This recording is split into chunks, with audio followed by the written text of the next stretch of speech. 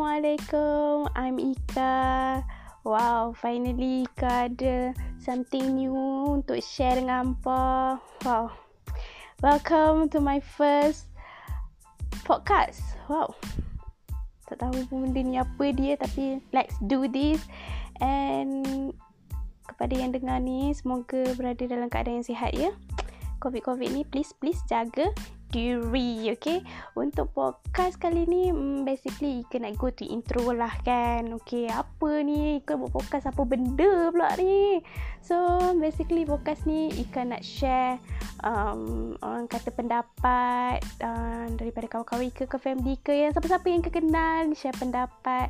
So kalau hampa ada konten yang macam menarik untuk Ika kupaskan dalam podcast kata Ika ni, korang boleh komen ke DM Ika dekat IG ke, Awi aku nak dengar dah cerita pendapat hampa pasal ni, kau pasal dia.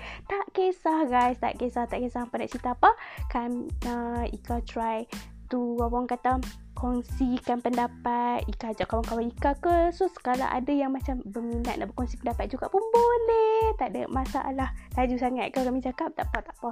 Ni kami nak go intro je So nak tahu apa konten Ika nak buat, apa yang konten Ika akan upload nanti dekat podcast Ika, korang kena stay tune, korang kena orang kata keep update lah dengan podcast kata Ika ni. Okay, bye bye untuk kali pertama. Bye bye guys.